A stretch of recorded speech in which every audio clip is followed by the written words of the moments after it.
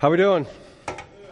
Good. Hey, great. Not too many KU fans, apparently. That's all right. Hey, I get it. Hey, you picked a good Sunday to come to church. Not just because of that, but because we're starting a brand new series today called, You Don't Want to Forget, right? Remind Me. That was a joke. You guys were supposed to laugh at that, but nobody got it. All right. Well, nonetheless, it's going to be a rough morning today. I don't know how things work at your house, but for me, I have to write everything down. Reminders, notes, things on my calendar. If I don't write everything down, if I don't set the reminders in the phone, I tend to forget everything. I miss meetings, I miss games, I forget to bring home the ice cream for my pregnant wife. How many of y'all know when mom is not happy, nobody's right, exactly, especially if you're about to pump out a human being from your body, then that tends to make things even worse when you forget those things. Now, in fairness to me, we share a calendar. Laura has no idea how to work the reminders app in her phone, and so she puts weird things in her calendar, and I don't like seeing weird things in my calendar, like oranges on Tuesday at 3. What does this even mean? I don't know how to deal with that. And so, in fairness, if I forget something, it tends to be her fault. If somebody could just teach her how to work the reminders in the iPhone, that would be fantastic. Life is just a disaster currently in the Jordan household. But here's the interesting thing about reminders, okay? God often reminds us to do different things. Frequently within the Bible, he says, hey, build an altar over here and let it remind you of what I accomplished on your behalf. Tell the generations behind you of the things that I have done. Or he'll say, write this down, and every 7 years read it to the people. He reminds us to do things. He tells his prophets, remind the people. Tell them not to forget something, whatever it is. He does it all throughout Scripture. Remember, don't forget, remind. So God routinely has to remind us of who he is and what he's done. So I thought what we should do here leading up to Easter over these next 3 weeks is just remind ourselves of some of the things that God has commanded or he's asked us to do. And truth be told, many of the things that we're going to cover are probably some spiritual truths that you already know. But we need to be reminded of some things. We maybe have forgotten the importance of them. Right out of the gates, I'll tell you my goal for this series. My goal these next 3 weeks is to help challenge your faith. I want your faith to grow. I want your confidence in God to grow. I want you to get a little bit out of your comfort zone, especially leading up to the resurrection of our God. I'm going to ask you to do some things that maybe you don't feel comfortable doing, but I believe if you'll do these things and you'll allow God to work in your life, it's going to make a huge difference, not just in your life, but in the lives of the people that you love. Because here's what's really fascinating to me. I don't know if you read your Bible, but if you do, one of the things that you'll probably be struck by is that in the New Testament, individuals are invited to connect with God, not through consistency or ritual or tradition, but people are encouraged to connect with God through Jesus Christ because of faith. Faith is the difference in how we connect with God. In other words, a person comes to God by saying, I place my trust, or I place my confidence, or I place my faith in Jesus as my Savior because he paid the penalty that was due me. I'm putting my trust in him, and I get to connect with God. Now, the theme that you'll read about in the Old Testament, which is much older than the New Testament. That's not what it's called. That's just ironic. I thought I'd point that out. Nonetheless, the theme there is that the relationship with God has been broken. Here's how it's going to be restored. It points us to the coming of Jesus. But in the meantime, God says, here's how you can connect with me. And he gives some laws, and he points out some sacrifices that you can give in order to connect with him. Furthermore, what you'll see in the Old Testament is that people aren't able to keep up their end of the bargain. They need a different way to connect with God because if it's dependent on their ability to do anything, they're not able to live up to it. They consistently fall short. And I tell you this to remind you that the Bible really tells one story throughout the Old Testament into the New Testament. This relationship with God has been broken. How do we restore this relationship? That's the theme of the Bible. It's the issue that the New Testament addresses, the issue of trust. Trust was broken in the Old Testament. It points us to the New Testament, how we can get the trust back. Because I don't know if you can be honest with yourself, but I believe that all of us have said this in our own way, and that is, God, I don't think you have my best interest in mind.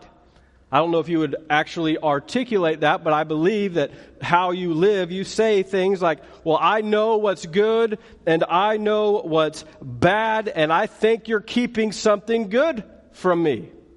How many times have you violated your conscience or disobeyed God because you thought something was going to lead to your enjoyment or benefit or whatever, and only to find out that it didn't, that you felt like God was trying to keep something good from you? It's actually how the whole sin thing got started. If you read in the very first book of your Bible, in Genesis, you can see this. When God makes Adam and Eve, He puts them in the garden. He says, this is all yours. The entire world is yours. I just need you to tend to this garden. Maybe keep an eye out on these animals for me. You're probably going to want to have some help with this. This is a pretty big, vast area, so make babies, lots of babies. It's an incredible job opportunity for people. But I don't want you to eat from this one tree.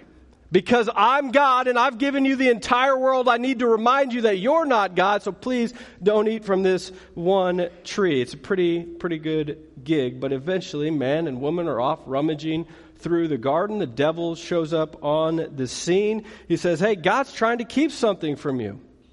You know, you could be like God if you would just eat from this one tree. He doesn't want you to be like Him. That's why He told you not to do it. But if you do, you can find goodness and become like God if you'll eat of it. And they fall for the trick. The relationship with God is broken.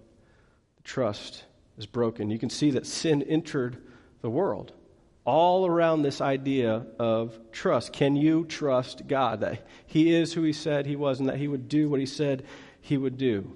So Jesus has to enter the scene. And this is what I love. He makes trust the essence of who He is. He repairs the relationship with God through trust. Check this out. It's Romans 3:22. We are made right with God by placing our trust or our faith in Jesus Christ. Isn't that remarkable? Your faith and trust is the essence of your relationship with God. It's not by doing a bunch of good stuff. The relationship wasn't broken because you necessarily did a bunch of bad stuff. The relationship was broken because of trust. So when you hear me or any of the other leaders here at New Anthem talk about this relationship with Jesus Christ and how we want you to have a relationship, what we're talking about is we want you to learn how to trust God more. We want to teach you how you can grow your confidence in God. That's what this relationship is all about. Happens by reminding ourselves of all the things that God has done on our behalf, and it happens when God brings things into our lives that are meant to grow our faith. We don't always understand those things, but they're meant to grow our trust and faith in God. And so I want you to think about something here for a second. All great relationships, any great relationship in your life is completely predicated on trust, right? Your friendships, you can trust those people. Your spouse, you can hopefully trust them. Your parent-child relationship, everything is predicated on trust. And what's cool about God is He knows this. He knows that relationships are hinged upon trust. And so God knows that this is characterized by trust. So all throughout the Bible, He points out ways for you to learn how to trust Him more. But trust always precedes laws and commands. You think about the people in Israel when they were brought out of Egypt before they got the 10 Commandments. What did God do? He rescued them from slavery. He led them through the Red Sea, parted the waters for them. He fed them. He did everything so they could learn trust. He says, you can trust me. And then He says, now here's some laws that I want you to follow. I'm setting up a place here, a community for you to live in, and you need to keep these laws and commands. I designed this whole world, and I've designed how I want it to work, so now I want you to follow these laws and commands. But you see, trust preceded the laws and commands. It always works that way. Now, you can't forget that, because I want to spend the rest of our time together talking about something that God has commanded us to do. But the reason He's commanded it is because He wants something for you, not from you. This is an issue of trust. Do you trust God with your entire life? You still with me? Good. If you brought a Bible, go ahead and grab it. I want you to open it up towards the back, that section called the New Testament or New Covenant. It has nothing to do with age. It's all about the promises of God. The first book in your New Testament is a book called Matthew, named after its author. So you want to find Matthew 14. That's the big number 14. It'll all be there in your notes as well. You should have got some notes on your way in. You want the little number 13. We're going to read a wildly popular story. I think we're going to come at it from a little bit of a different angle this morning.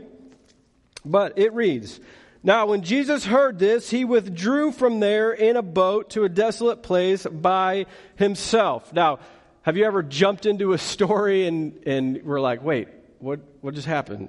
When Jesus heard this, what did He hear? It's like a Quentin Tarantino movie or something. You're partway through.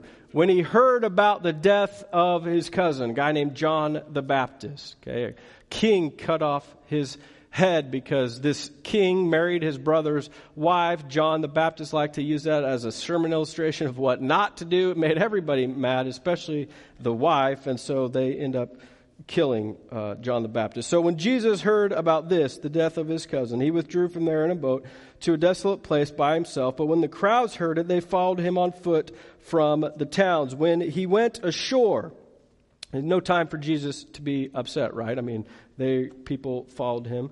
When He went ashore, He saw a great crowd. He had compassion on them. He healed their sick. Now, when it was evening, the disciples came to Him and said, "This is a desolate place, and the day is now over. Send the crowds away to go into the villages and buy food for themselves." But you know what the disciples were really thinking.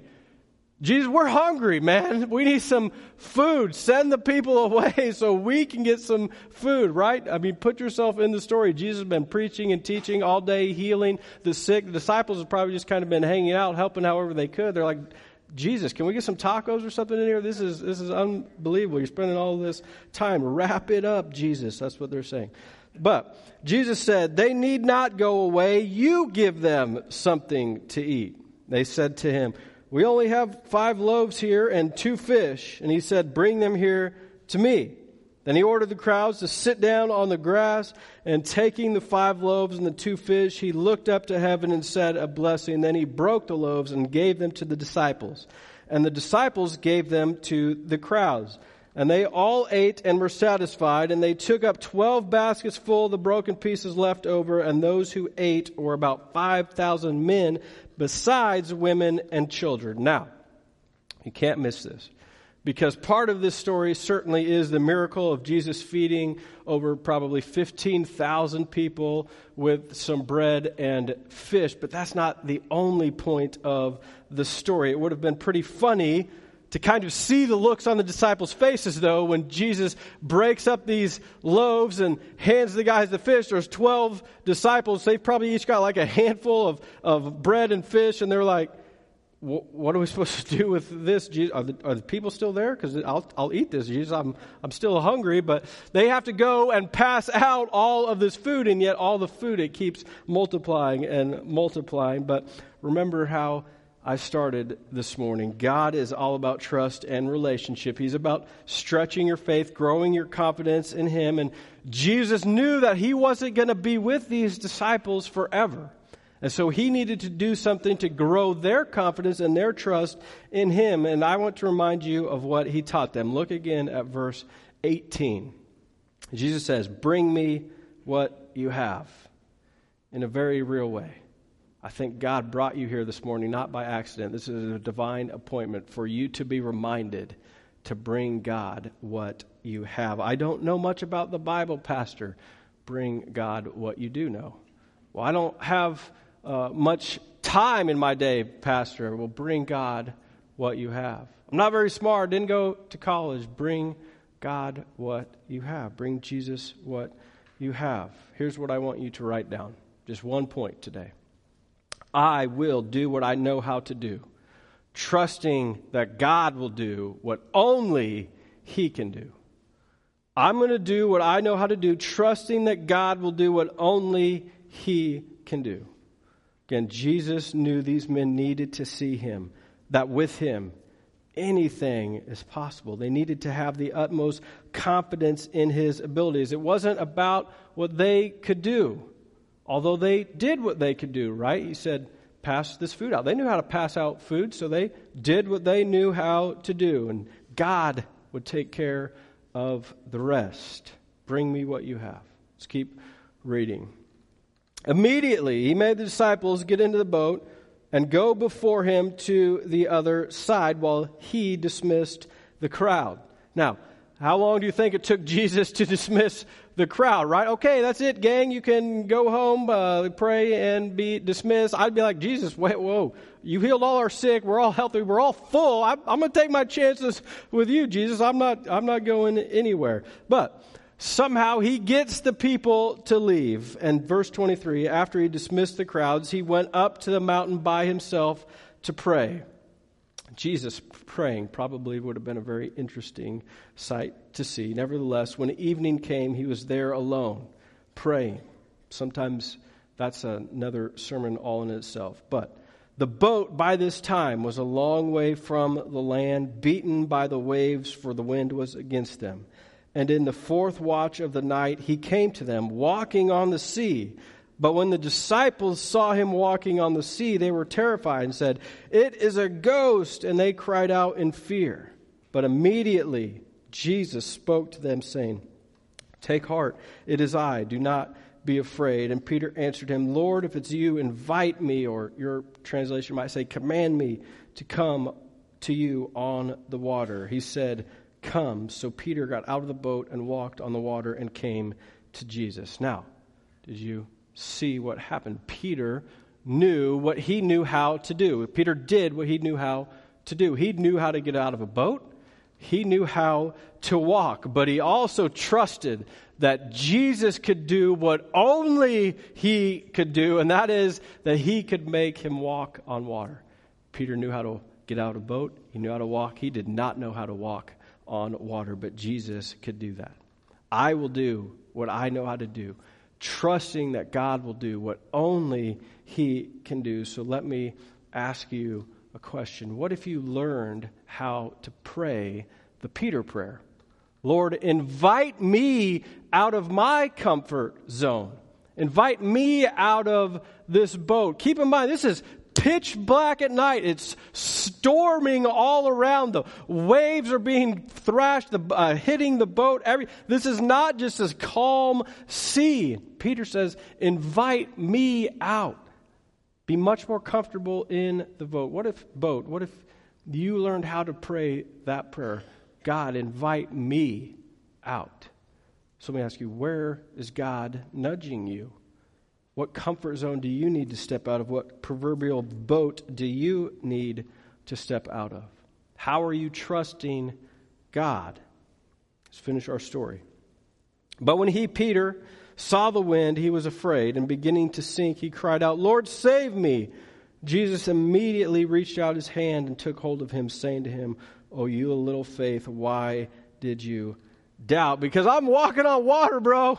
I'm supposed to be walking on water. That's why I doubted. But that's the issue, isn't it? It's all about faith and trust, growing our confidence in God. It's all about what God can do. And the point I'm trying to make here is that when you look at your own ability, of course you're going to sink. If everything is hinging upon your ability to do the job on your own power, then yes, you're going to sink. I will do what I know how to do, trusting that God will do what only He can do. If your eyes are just on you, yes, you're going to drown. Watch what happens. When they get in the boat, the wind ceased then, and those in the boat worshiped Him, saying, "Truly you are the Son of God." So let me tie all of this together. When God has given you something to do, you should do it because God's given you passions. God has given you a certain personality. If you're a Christian, God has given you some spiritual gifts. And I don't believe, again, that you came to church by accident today. I believe that God brought you here to get you out of your boat, to nudge you out of your comfort zone. In fact, let me say it this way. If you're attending church today, and it seems like you are, or if you're watching online, you are benefiting because a group of people said, I am going to get out of my comfort zone. I'm going to serve this church in any way that I can. You're reaping the rewards of people who said, I'm going to trust God. I'm going to do what I know how to do. I'm going to trust God to take care of the rest. It's not about me. It's only about what God can do through me. So again, where's God nudging you? Where should you be getting involved? The issue here is not the new anthem needs you to do something for us. The issue is God wants to do something through you. It's an issue of faith. Do you trust God that He's wanting to do something through you? I will do what I know how to do, trusting that God will do what only He can do. Jesus says, just bring me what you have. What do you have? What can you give God? See, some of you have the ability to sing or play an instrument. You should be using that for God's glory. Some of you have the ability to make coffee or bake cookies. You should be using that. Again, we've got a hospitality team that would love to have you be a part of what they're doing. Some of you have the ability to use your hands. You can plug in a cable.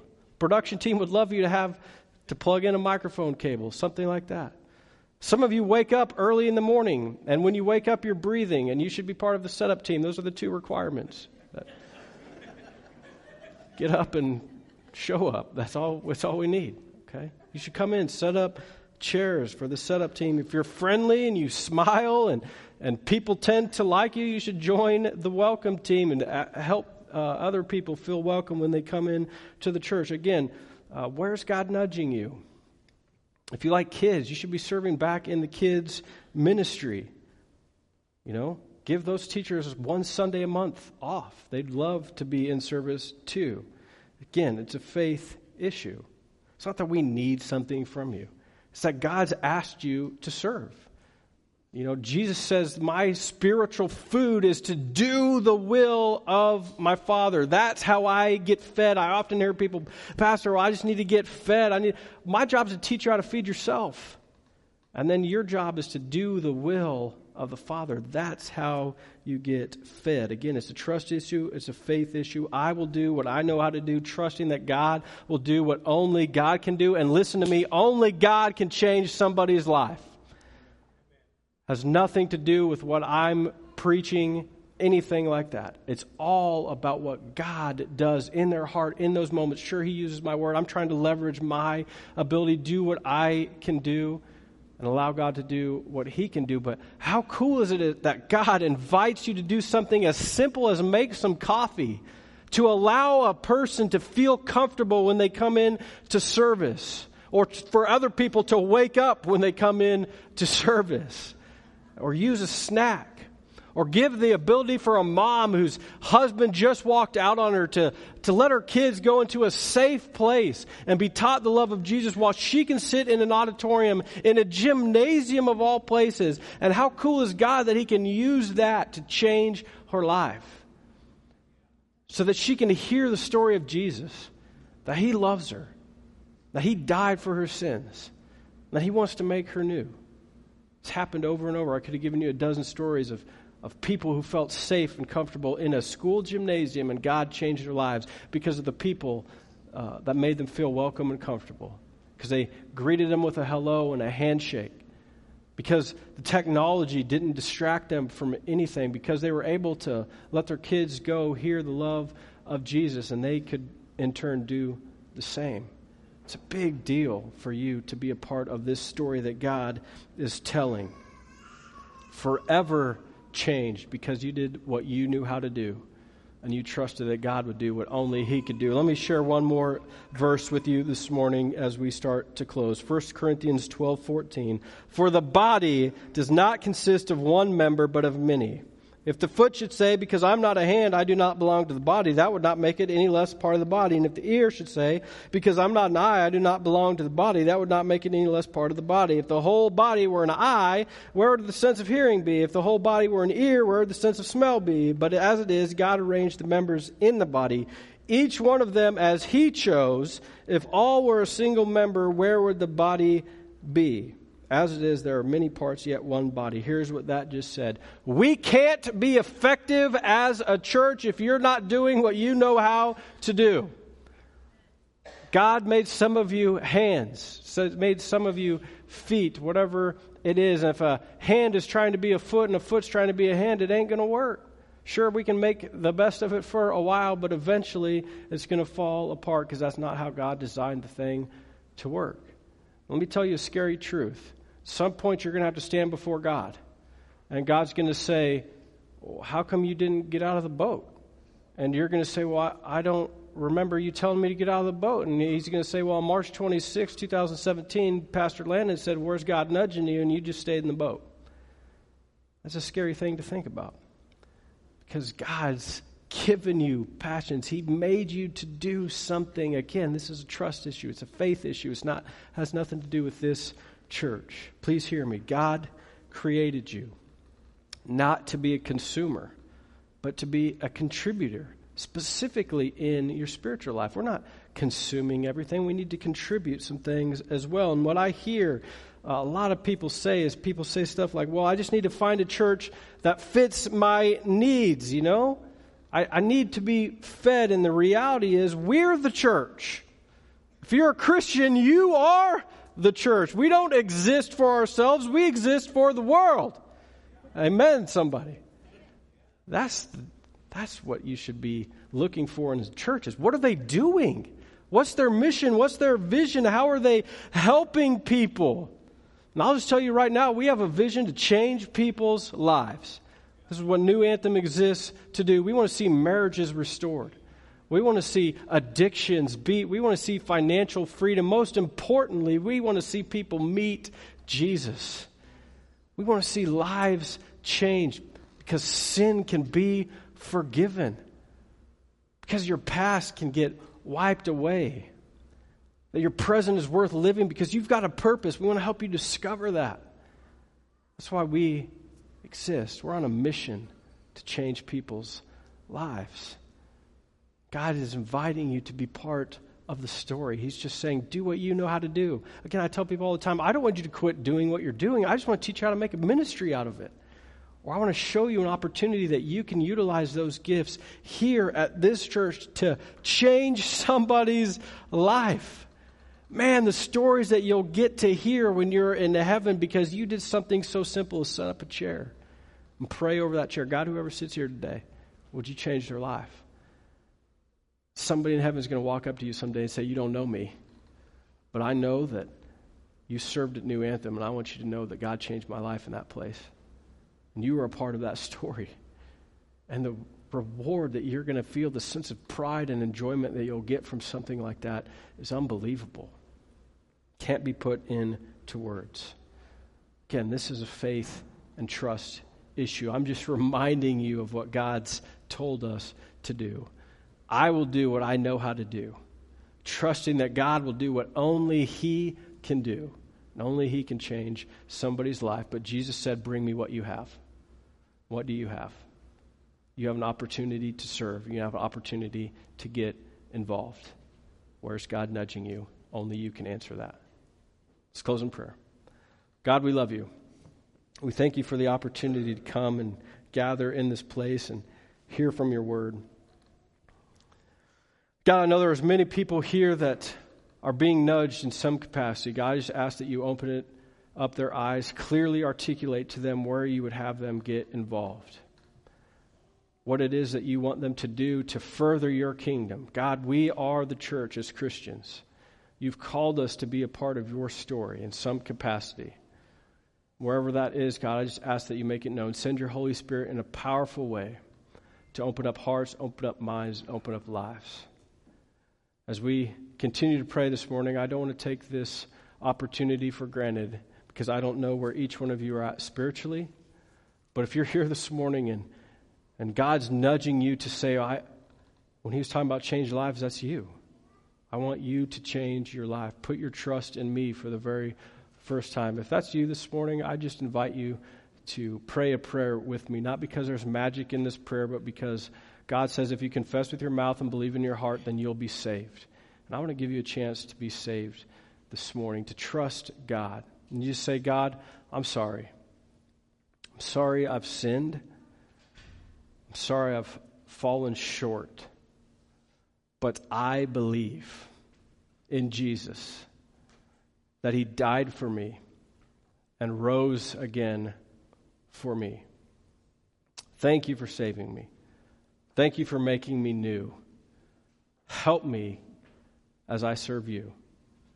God, help each person as they leave this place today to make an impact for your kingdom, to let your glory be shown through them. We are the light of the world. God, help our lights shine bright today. In Jesus' name, amen.